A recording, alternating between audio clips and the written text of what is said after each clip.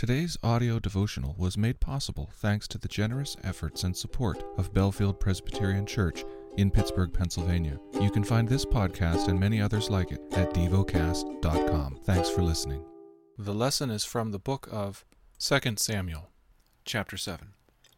Now when the king lived in his house, and the Lord had given him rest from all his surrounding enemies, the king said to Nathan the prophet, "See now, I dwell in a house of cedar, but the ark of God dwells in a tent." And Nathan said to the king, "Go, do all that is in your heart, for the Lord is with you." But that same night the word of the Lord came to Nathan, "Go and tell my servant David, Thus says the Lord, would you build me a house to dwell in? I have not lived in a house since the day I brought up the people of Israel from Egypt to this day, but I have been moving about in a tent for my dwelling. In all places where I have moved with all the people of Israel, did I speak a word with any of the judges of Israel, whom I commanded to shepherd my people Israel, saying, Why have you not built me a house of cedar? Now therefore, thus you shall say to my servant David, Thus says the Lord of hosts, I took you from the pasture, from following the sheep, that you should be prince over my people Israel. And I have been with you wherever you went, and have cut off all your enemies from before you. And I will make for you a great name, like the name of the great ones of the earth. And I will appoint a place for my people Israel, and will plant them, so that they may dwell in their own place, and be distributed no more. And violent men shall afflict them no more, as formerly, from the time that I appointed judges over my people Israel. And I will give you rest from all your enemies. Moreover, the Lord declares to you, that the Lord will make you a house. When your days are fulfilled, and you lie down with your fathers, I will raise up your offspring after you, who shall come from your body, and I will establish his kingdom. He shall build a house for my name, and I will establish the throne of his kingdom forever.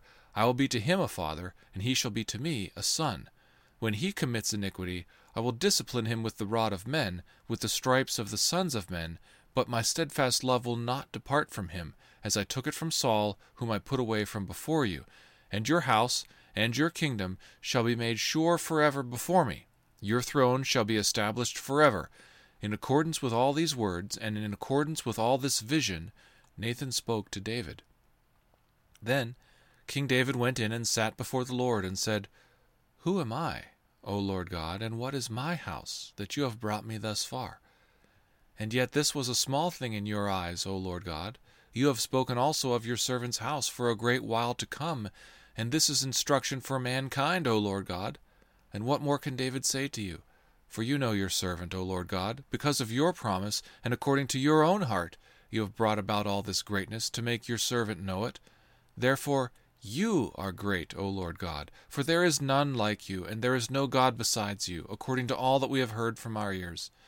And who is like your people Israel, the one nation on earth, whom God went to redeem to be his people, making himself a name and doing for them great and awesome things, by driving out before your people, whom you redeemed for yourself from Egypt, a nation and its gods.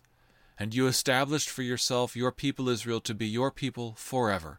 And you, O Lord, became their God. And now, O Lord God, confirm forever the word that you have spoken concerning your servant and concerning his house, and do as you have spoken.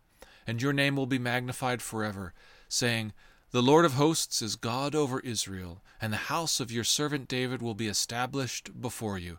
For you, O Lord of hosts, the God of Israel, have made this revelation to your servant, saying, I will build you a house.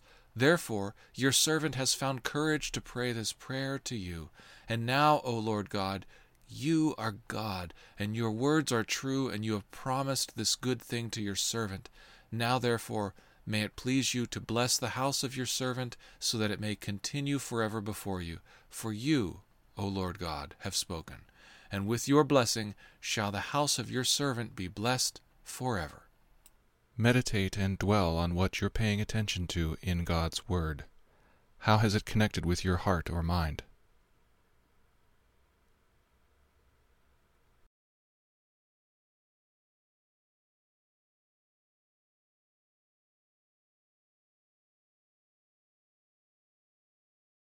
Pray to God freely about what has moved you today.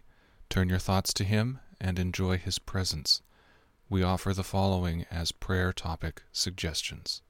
for the joy of salvation to be experienced anew. For teenagers.